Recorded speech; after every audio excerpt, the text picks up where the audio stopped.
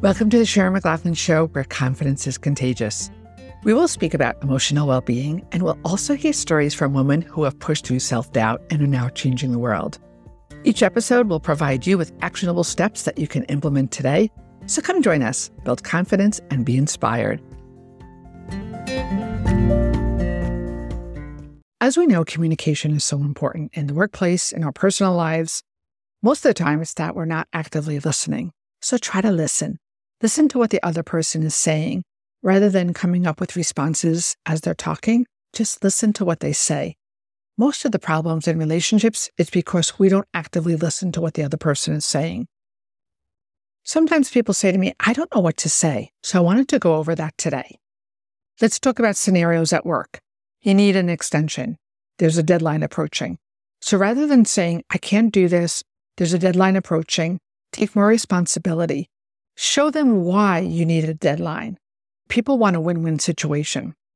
So communicate what your needs are. And rather than saying, I can't do this, there's too much on my plate, I need an extension, or you could say something that's probably more aligned with what they want to hear. I understand the importance of meeting a deadline, but given a 1-week extension, we could provide a more polished result. Now again, if they're involved in this, they want that more polished result.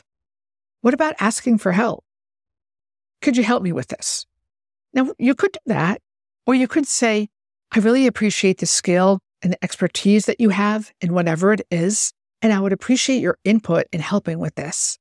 Do you think we can schedule some time so that we can go over this?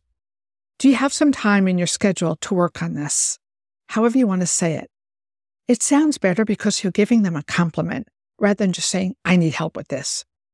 And if you feel like you've given too much work, you can tell them that. You could say something like, I can't handle all of this. This is too much for me. Or you could say something like, I appreciate the responsibilities you've given me. I want to ensure quality outcome. I'd like to discuss prioritizing tasks. Can we review and possibly redistribute to optimize efficiency and outcome, which sounds better to you? What about if you don't agree? You could say, I don't agree with that. Or you could say something like, I appreciate your time and effort. I appreciate your expertise. However, I do have concerns, and list out what they are. Or you could say, I see potential challenges, and again, list out what they are. And you could say something like, I suggest we explore other alternatives. What do you think of that? And when you're asking them like that, they have input, they're involved. If you're going to ask for a salary raise, you could just say, I'd like a raise. Or you could say, I've consistently delivered results and list it out. I've taken additional responsibilities this year, list it out. I'd like to discuss the possibility of a salary review. Could we schedule this? What about that annoying behavior? Stop doing that. No one likes to be told to stop doing something. You could say something like, I've noticed whatever the behavior is. Can we work together to find a solution for that? What about when you have to give feedback? Instead of saying you're not meeting expectations, I've noticed some challenges in our shared goals. Let's discuss specific expectations and how we can align our efforts to ensure we're on the same page. Can we schedule a meeting to go over this? What about engagement when someone's not engaged?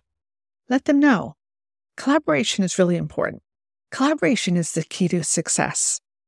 I value your input. I believe your expertise could greatly benefit our team. Can we explore ways for you to contribute your skills more actively? What if you don't like the way that things are being done? You could say this is terrible. I don't like the way that things are getting done.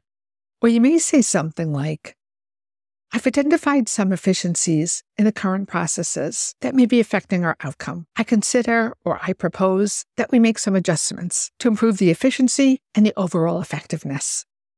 What do you think? What if someone is late? You're always late. Most people don't want to hear that. They know that they're late. You could say something like, I've noticed that our meetings start later and it decreases our productivity. Let's shoot for a punctual start.